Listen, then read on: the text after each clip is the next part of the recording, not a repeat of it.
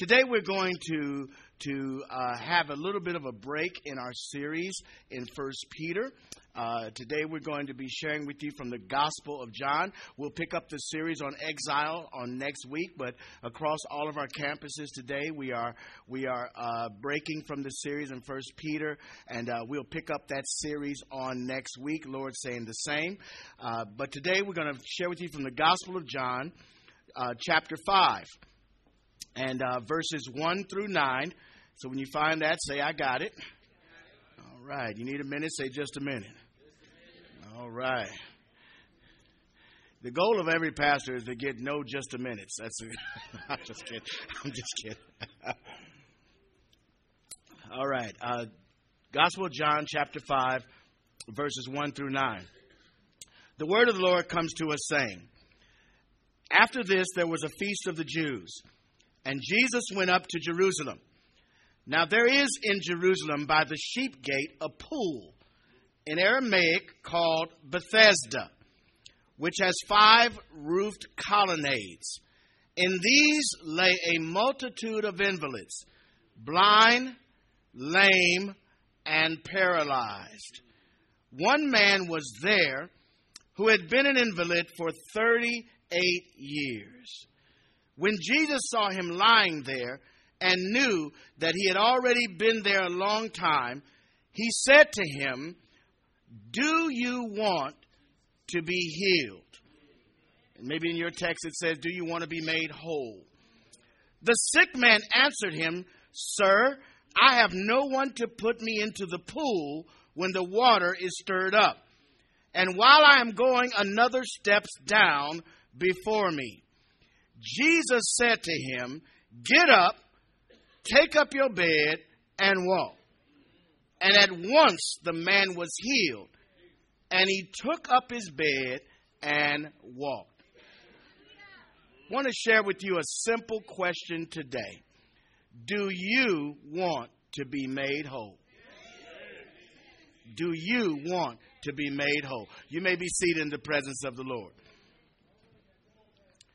In the context of this scripture, we find Jesus attending one of the Jewish feast celebrations, and it is, interestingly enough, the Sabbath day.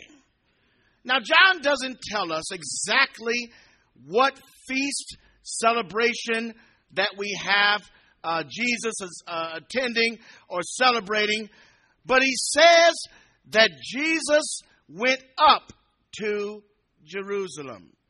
Now, anytime you were traveling in those days and you were going to Jerusalem, it was always an ascension. Jerusalem set as a high city in the high hills. And so whenever you went to Jerusalem, not only did you physically go up to Jerusalem, but it was also a spiritual connotation that anybody who would go to the holy city of Jerusalem would be going up. So Jesus had come to Jerusalem from Galilee. He had just healed the son of a nobleman, and he arrives in the northeast section of the city at a place called the Sheep Gate. Now, Jerusalem had many gates and many entrances into the city, and the Sheep Gate is just what it sounds like, the gate where they brought the lambs in to deal with the temple and where the exchange was going to be. It might not have been much of a different look than back in the old days in Chicago. They had what was called the stockyards.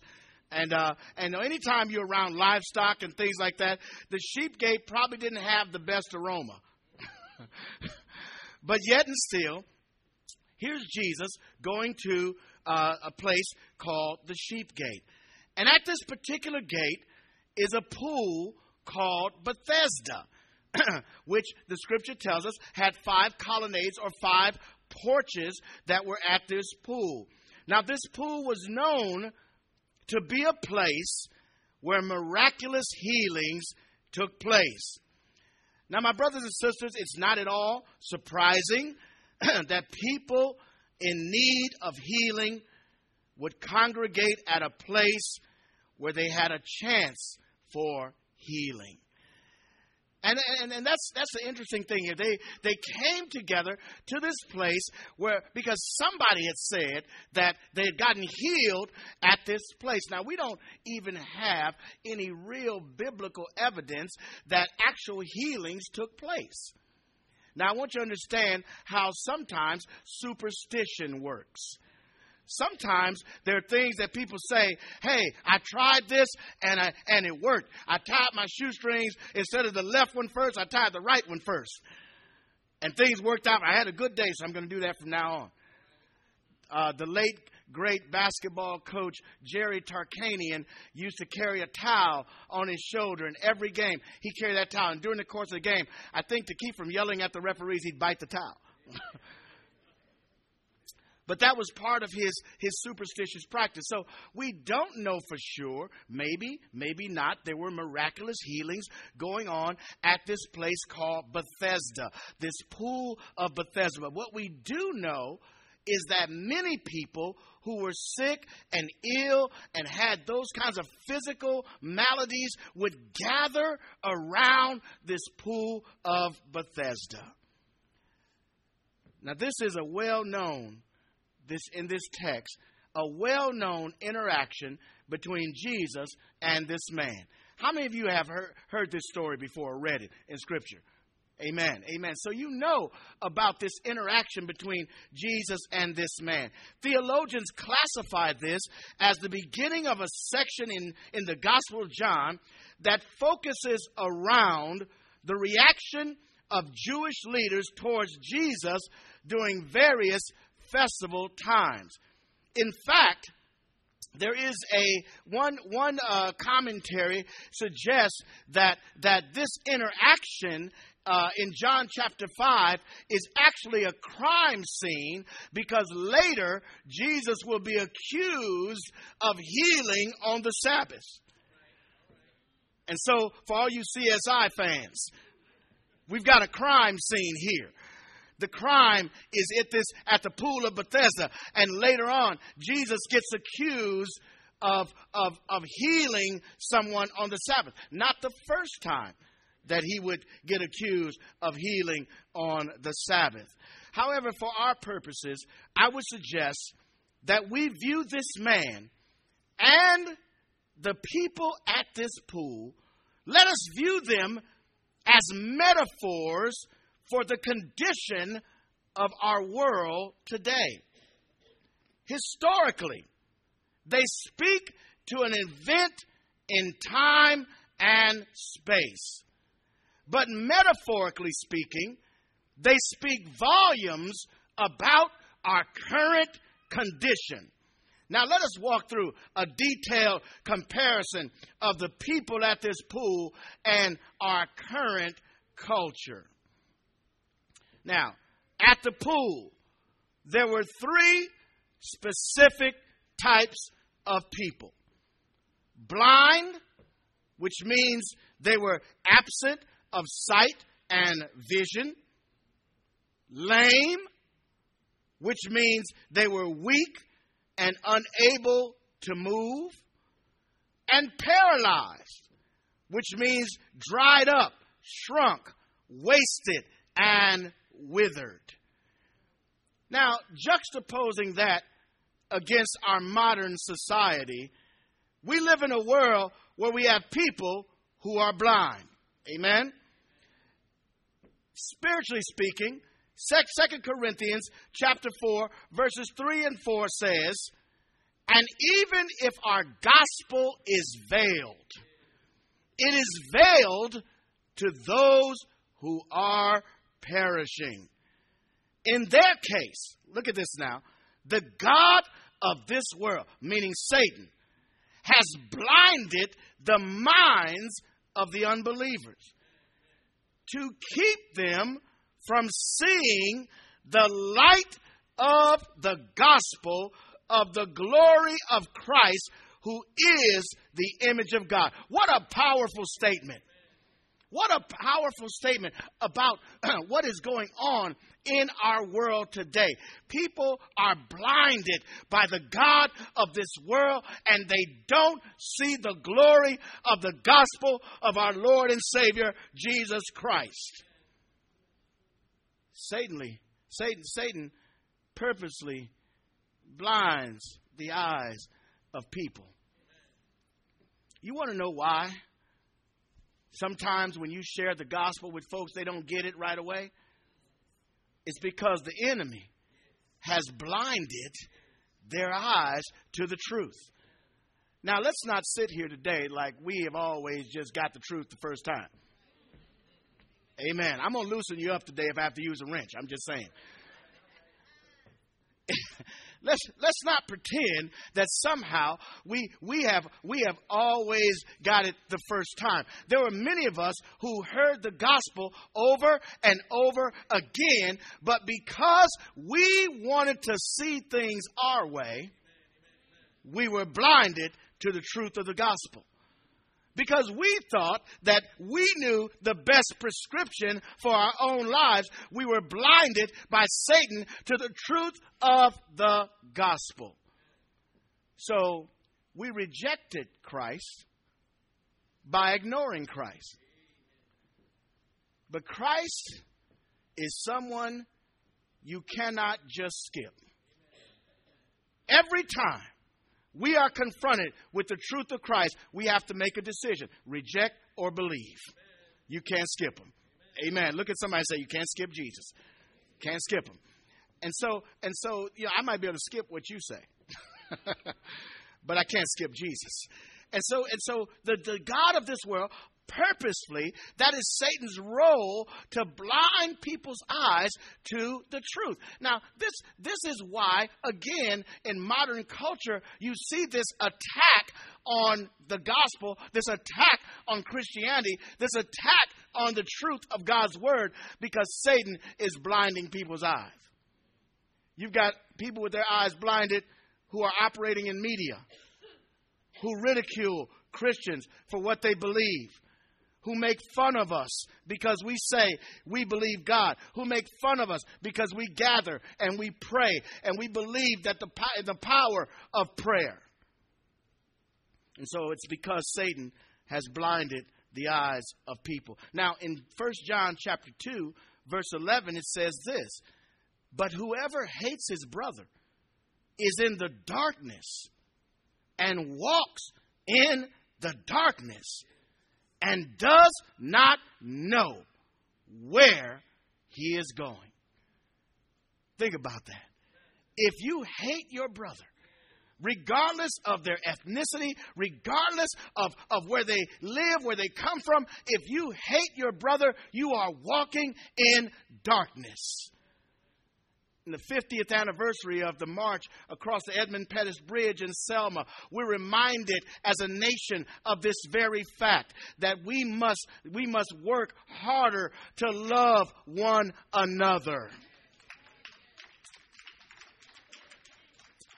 You know, one of the great truths and the great things, one of my Facebook friends put up, what's your thoughts on Selma 50 years later and where we are as a nation? And I put up there, the multi-ethnic church is the answer to all these problems.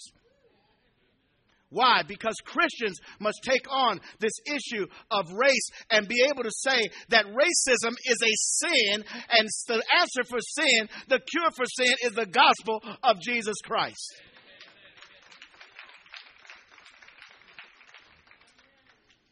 And so John says that you're walking in darkness, and not only are you walking in darkness, you don't even know where you're going, because the darkness has blinded his eyes.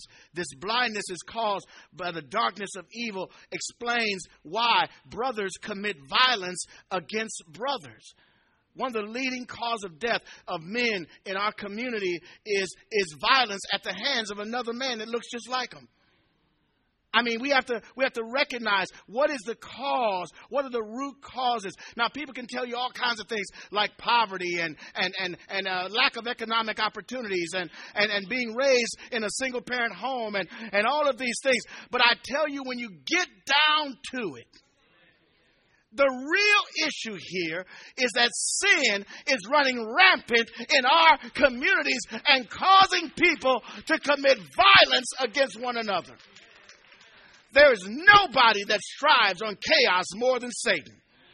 He loves chaos. He loves violence. He loves discontent. And those things he tries to reproduce every chance he gets. He doesn't want you to have peace in your home. He doesn't want you to have peace in your family. He doesn't want you to have peace on your job. Peace is the antithesis of Satan. He wants war. He wants chaos. And that's why the word of the gospel is so important. That's why it needs to be preached in the street corners of Gary, Detroit, Atlanta, L.A., Chicago. It needs to be preached in the farm towns. It needs to be preached in Rensselaer and Delphi and all these other places. The gospel needs to be preached to the whole world. Because Satan wants to destroy. He's blinded people's eyes. Not only does he want physical death, but he wants to murder reputation, and he wants to destroy hope through the use of stereotypes. He wants us to stereotype one another so that we begin to destroy the hope in people's lives. He wants people to see themselves only the way in which they've been framed by the social constructs of race and ethnicity. He wants us to see ourselves in those limited ways and not see the great potential that lies within every person that God has made in his image. You have God potential in you. I don't care what the social scientists say. You have God. I wish I had a witness here. You have God potential in you. You sit there and let somebody tell you what you can't do. I serve a Father in heaven that's all powerful. You tell me what I can't do. Come on here, somebody. I'm so crazy that if I want to go to Harvard and get a PhD tomorrow, I believe I can do it in the power of God. I'm just that crazy. Don't you let somebody tell you. We have our children being boxed in, telling them you can't do this and you can't do that. That's a lie from the pit of hell. You have God potential in you because you're made in his image and his likeness. Now, stack on top of that the fact that you're a believer. And somebody you say, ooh-wee. How wonderful is that to know you have God potential in you. And so Satan wants to destroy. Now, we even have some blind people in the church. One of the problems with the institutional church is that we've got people that don't really see the power of God for what it really is. We've got leaders who do not see the power of servant leadership. They want to be served rather than to serve. We've got people who come here who it's more important to call their name than it is for them to serve in the name of Jesus. I wish I had a witness here. We've got to get out of this idea where the church is about us and bring us back to the idea where the church is all about Jesus Christ. One thing you won't have to worry about here at Bethel Church is a whole month of pastor anniversary.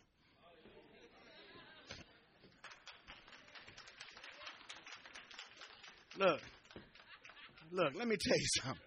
Let me tell you why I don't really celebrate. I mean, it's nice if you say, Pastor, you've been here a year, praise God, all that kind of thing. That's nice. Let me tell you why I don't get off into that. Because I know where I've come from. And every day that the Lord gives me an opportunity to serve is a great day. I celebrate every day that He lets me speak to His people every day, that God fills me with His presence every day is a great day because of who He is. We spend so much time. We got have past anniversary. You got to bake food, baked goods, and fried chicken and all that other kind of stuff, and sell dinners and all that, to honor the pastor. Look, let me tell you something. Yes, you ought to honor your pastor, but we ought not spend a whole month doing it. Where you go to one of those services and I've got off on a tangent here, I realize that, but you go to one of those services and you spend, and it's all about the person. What does an unbeliever say when they come in there? This church is about that preacher. I am crazy enough to understand that God didn't have to choose me. I'm on scholarship. He didn't have to choose. He could have anybody doing this. Are you hearing me? If he wanted to have Jordan up here preaching, he could do it.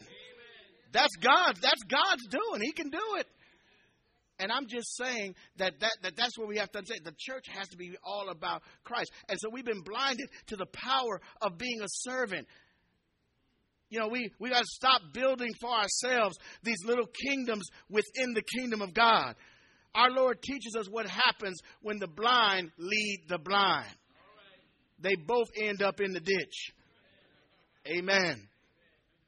So now, here's another thing about our modern world. In our modern world, we've got people who are lame. Now, being lame means weak and unable to move. It's kind of what some of our young people used to tell me, Pastor, your jokes are lame.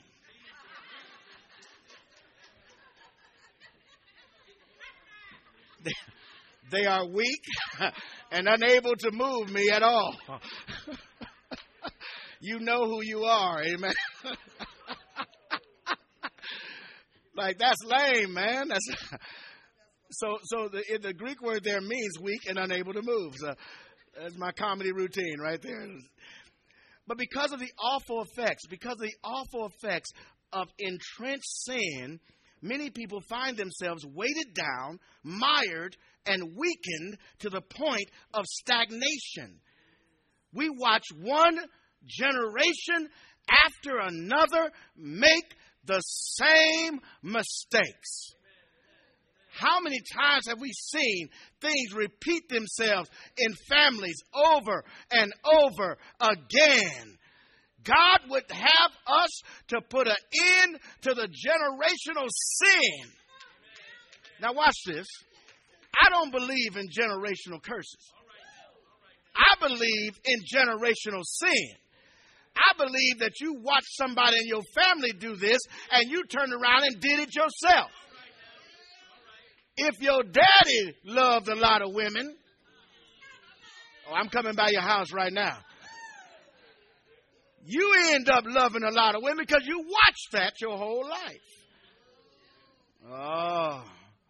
If your mama was telling your daddy off all the time, how you think you going to act when you get a husband? We're talking about generational sin. We're talking about sin that repeats itself through generations because we have been moved or weakened to the point where we are stagnant. We can't move. We're lame. Now, let us not be too quick, though, to charge those in the streets with full responsibility for their weakness. Many of those folks came to church, which is supposed to be the place of healing, and found out that nobody in the church was troubling the waters. Let me illustrate it to you from a story in Scripture. A concerned father once brought his son to Jesus or to the disciples, and his son was possessed by a demon. He was throwing himself in the fire and all this kind of stuff, and the demon was really trying to destroy his son's life. And he brought his son to disciples, and they could not help him. And so the father says this to Jesus. He says, I brought my son to your disciples, and they didn't do him any good. And that's an indictment of what happens in our churches today. People come here hurting, and what do? We shoot our own wounded. You've got to be the only army in town, only army in the world that shoots its own wounded. If you're in the Marines have a battle battle up mantra that says we never leave a man on the field.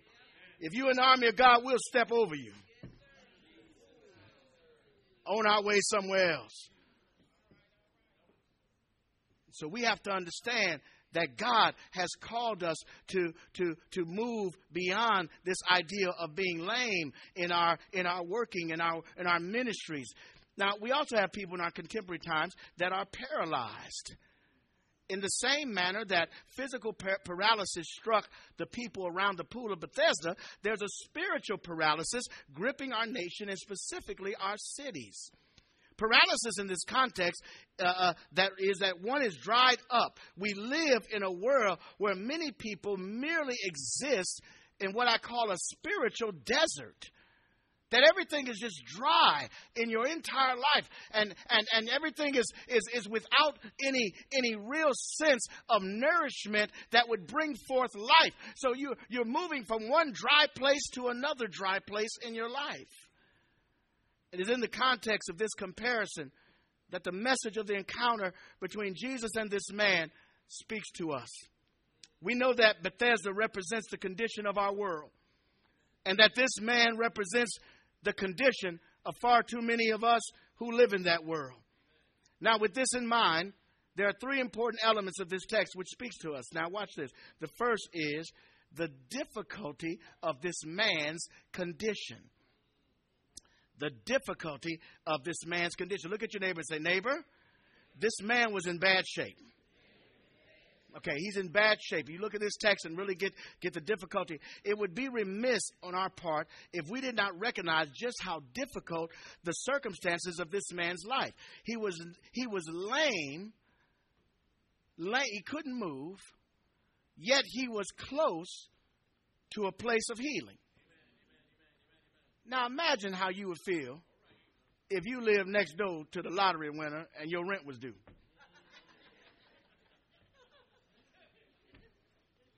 Boy, you be in there baking cookies, talking about, oh, I just brought you some cookies. Want to make sure you're all right. He was close to healing, but couldn't get there. He was close to being delivered, but could not make it under his own power. He was lame and next to the place of healing. In addition to his lame condition, he endured the grim reality of being around sick people day in and day out. Can you imagine what it would be like if all of your days were spent around sick people? I'm going to tell y'all why Mother Teresa got honored. One reason is she was able to maintain her servanthood for Christ around sick people every day. You have to be a special person to be able to move in and out and around sick people every day without losing your balance. I'm not saying there might not have been days when Mother Teresa went in and prayed to God and said, Lord, I don't see how this is going to work out. Because I prayed that prayer, and I'm telling you right now that God still has the same answer that he gave likely her and he gave to me, that we must trust in him. But imagine every day, this man was around sick people. And then not only was he around sick people, he was there every day. So how many times in 38 years did he see somebody get blessed? How many times in 38 years did he say that maybe that person got healed? You know, and I want to share with you today and ask you this. Have you ever felt like you were watching everybody get their blessing but you? Have you ever been there? Looks like everybody's getting something but me. Looks like everybody's got something going on well in their life, but I'm still struggling. This man represents many in our world and our church today who are spiritually lame, unable to move, blinded by the trappings of this world, and paralyzed by fear. It is indeed a difficult position to watch others succeed and feeling like you are stuck in a bad condition. This man's condition was dire. 38 long years. One bit of Bible trivia here is that Israel actually was in the desert 38 years. Now, I'm not telling you there's a connection, but it is interesting to note that here Jesus is now confronting a man that's been in a lame, paralyzed, and blinded position for 38 years around other people who are in that same condition. So the second thing that jumps out at us in this text is the unique nature of the question that Jesus posed to this man. This is the unique nature of this question. Jesus asked this man a unique question, and one he never asked anyone else he encountered. Think about that. Of all the healing that Jesus did, he never asked anyone else the question, do you want to be made whole? Do you desire to be healed? In fact, given this man's condition, it almost seems insensitive to ask such a question. Man, I'm at the pool of Bethesda. Can you see that man's face? Jesus come to him, do you want to be made whole? Boy, if I could move, I would get up out his face right now. You better be glad I'm paralyzed. I can't run away. How in the world are you going to ask me? I am at the pool of healing, and you ask me a question, do I want to be made whole? Some of you in here today are in the place of healing. But this question still applies to your life.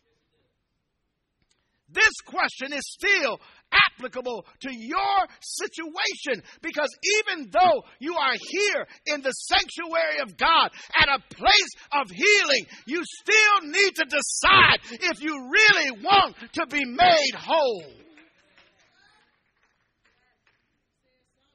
So Jesus asked him, if you want to be well, imagine if you heard that question. Now, I don't know about you, but if it was me, I'd be like, man, please, look at me. I'm in bad shape, and you ask me that question, but let me help you understand something. Some of us in here are in bad shape spiritually, but we've made peace with it. At least in our minds, we think we have. We think we made peace. Well, that's just how I am. That's just how I'm going to be. You know, I'm not a forgiving person. And you've made peace and pronounced yourself in that situation. And I'm saying to you, how is it that you can't forgive your brother of one thing when God has forgiven you of everything? Watch this now. Watch this now. However, we take a close examination. It shows us that Jesus was not being insensitive, but really getting to the heart of this man's issue. Let us look at the word for well or whole in this passage in order to understand this and shed light. The Greek word for whole or well here is hugies. That's how you pronounce it, hugies, and it's spelled Hygies. It means to be sound, as in sound body. Interesting enough, the word hugies is the word our English word hygiene comes from. See, all of us, we've got this thing that hygiene has something to do with how you smell. That's not what hygiene really is. Hygiene is a soundness of body. It's a soundness. It's a health. And so hygiene comes from the word hugies. Now, we understand that Jesus was asking the man not so much if he just wanted to walk, but do you want a restoration of health, both physically and spiritually? Because even though your physical body is broken down, I can heal your physical body, but I'm asking you if you want to be made whole, because you got some spiritual problems that need to be dealt with. Jesus saying, do you really want a restoration to full health and not simply the use of your legs? We can even better understand this when we examine the answer that the man gave Jesus. Jesus asked the man, do you want to be made well? And look at what he said.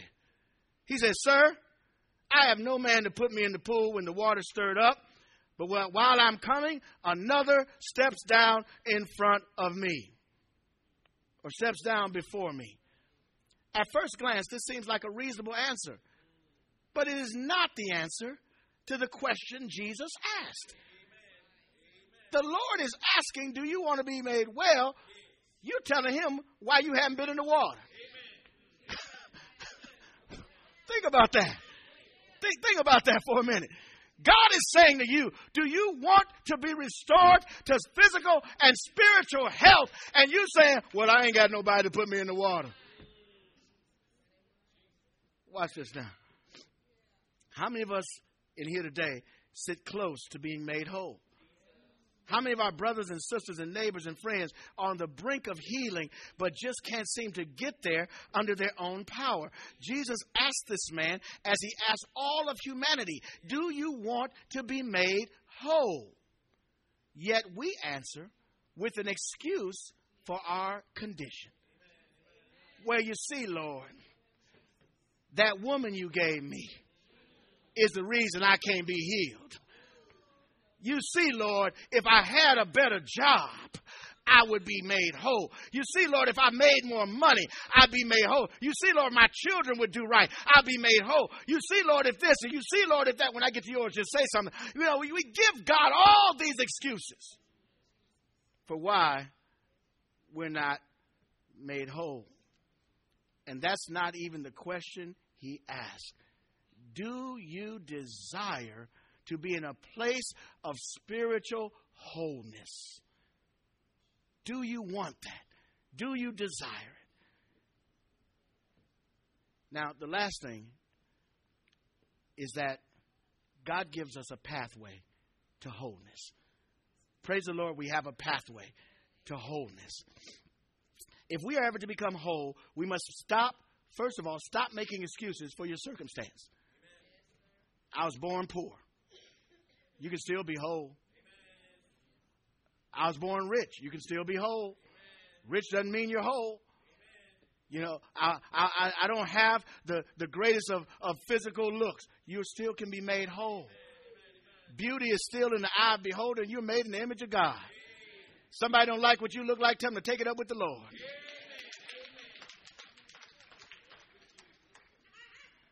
So we have to stop making excuses for our circumstances.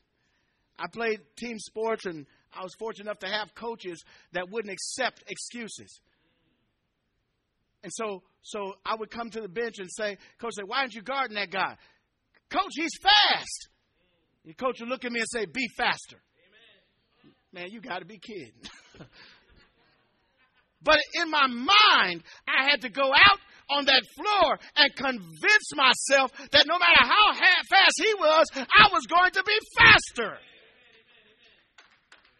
Stop making excuses. Now, second thing on the pathway to wholeness is we must refrain from the practice of blaming others for not helping us with our condition. There's some of us sitting in here today that have played the blame game your whole life. It's always somebody else's fault. They didn't do this. My mama didn't rock me enough. My daddy wasn't home. I had this. I didn't have it. Nobody would help me. Stop blaming others, especially for your foolishness.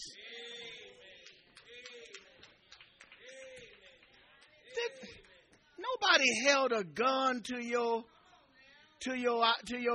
head and said, go on and get that man your phone number in the club. They might tell you had to go on a date with him. You did that on your own. And you knew he was shady when you first saw him. Y'all don't have to say amen.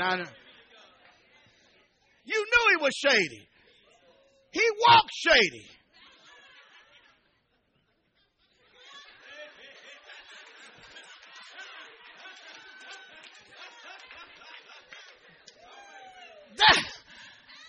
That has shady all over it. I'm starting to set somebody free in here today. It just looks shady. And there you go talking about, who, me?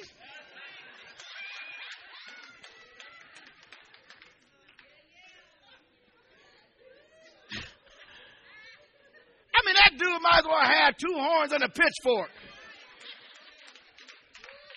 You like, come on over here, bro. So, I'm just saying.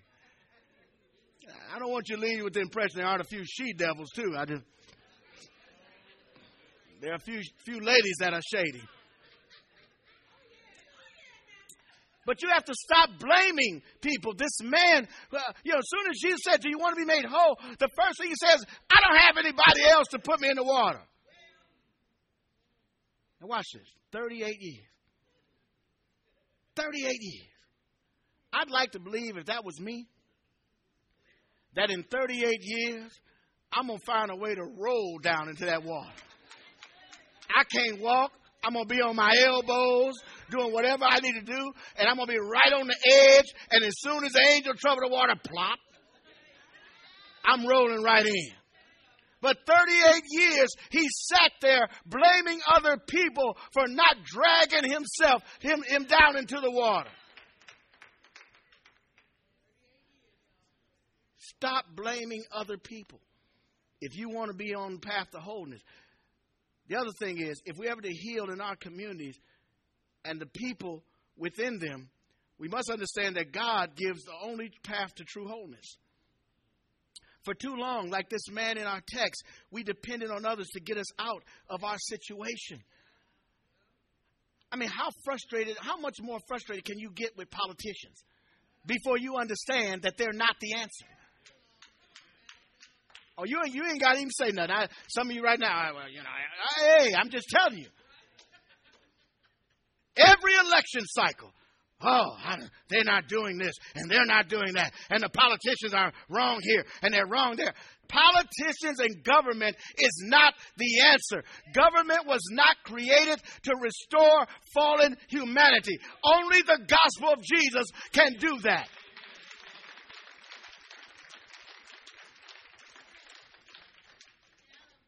Government is there just to keep order. That's why God allowed government, just to keep order. I'm not looking for a president or a mayor or a governor to be my salvation. Are you kidding me? So then, what is the true path to being whole? In our text, our Lord Jesus gives us the path to true healing for ourselves and our neighbors and the world. He says 3 simple things to this lame man. First thing he says is to rise. This word not only is used to mean get up from where you are laying down, it also means to wake up and get up from the place of sleep. If you want to be made whole, then wake up and get up. If you want to help others be made whole, then you must arouse them from their state of slumber. What wakes up the heart is the gospel of Jesus. When you find out that you are a sinner in need of saving, there is an awakening that happens in your life.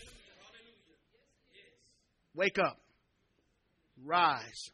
Next, Jesus says to the lame man, take up your bed. To take up means to carry that which has been raised. Watch this now. If you rise, then you must carry everything that goes with you. Jesus knew this man had a bed. It was his bed and therefore his burden to carry. It's your bed. It's your burden. Oh, you ain't getting this, see. You want somebody else to carry your bed. You want somebody else to carry your burden. You read Galatians 6:1 and said, bear one another's burdens. And you think, everybody's got to bear everybody's burden all the time. No, sometimes you got to carry your own load. The Lord did not even offer to help him carry his bed. Here's Jesus standing over this man. Says, rise, take up your bed. Jesus didn't say, man, let me help you get your bed together. 38 years, that bed was in some disarray, no doubt. Jesus didn't even offer any help. He says, you get up and you take up your bed. Carry your own load. He knew this man had to try. Perhaps one thing that keeps us paralyzed by the pool is that we are waiting for somebody to carry our own load. We raise our children and we carry their load well into their adult years. Somebody getting set free right now. Some of you mamas can't think about a day when your children are away from home and you keep them there. You carry their load well into their adult years. And you know what happens? They become lame and paralyzed and still living in your house. I know it wasn't going to be a lot of amens there, but my father was funny. He started that process of getting out at about 7 years old. First time I looked like I was disagreeing with something he said, he was like, you got options, man. Don't think this your only hope. If you don't like it here, hit the bricks. Kids say kick rocks. You must have a better deal somewhere, and I suggest you take it. See, that's what he said. Now, the last thing the Lord says to this man is to walk. At first glance, it seems like a simple enough command. But let us remember that the Lord is talking to a man that has not taken a step in 38 long years. It's been a long time since this man has done any walking. If we look at the word walk in the Greek, it means much more than putting one foot in front of the other. It means to make one's way, to progress, to make due use of opportunities. So if you're walking in the Greek New Testament, you're not just putting one foot in front of the other. You have a destination and a goal, and you're going to take advantage of every opportunity that comes before you to reach your goal. Now watch this, because somebody's going to get set free right now. You want to make a lot of money, you want to get a high-paying job, and you don't have a high school diploma. The first step is to get the high school diploma. See, you didn't get that. You in there praying for God to give you a $70,000 a year job, and you have zero education. You meet zero requirements. Watch this now. I'm not telling you God can't do that. For some of us, he has. But I'm saying to you that there are some opportunities along this path of wholeness that you have failed to take advantage of. So if it means that I'm having difficulty reading, then I'm going to find a way to become a better reader. So I can get my high school diploma, get my college degree. I went back to school in my 40s to get a college education. I miss opportunities as a young man, but I can't let that stop me. And so I'm telling you that they made it so easy for you to go to college. Now you can do it in your living room, in your pajamas. My wife would tell you, many a day I sat there in my house robe doing homework, in my living room, taking a class online. So if you want to be made whole, we must make our way toward opportunities to help us progress. The first step is to get right with God. Believe the gospel. Trust in the Lord. Don't lean to your own understanding. Too many times we walk, but we walk in the wrong direction. If we must walk, let us walk toward the Savior and away from our sin. Can't you see this man as he got up on the word of the Lord? Jesus said, rise, take up your bed, and walk. He had sense enough to believe that he could rise simply because Jesus told him he could. You're tired of waiting by the pool of life. Then, my brothers and sisters, I suggest to you it's time for you to believe God. It's time for you to take up your bed and walk. It's time to stop blaming other people. It's time to stop saying who hadn't done what for you. All of us have consequences and circumstances in life. It's time for you to trust in the Lord with all your heart. Take up your bed and walk. Do you want to be made whole? Come on, give God some praise today.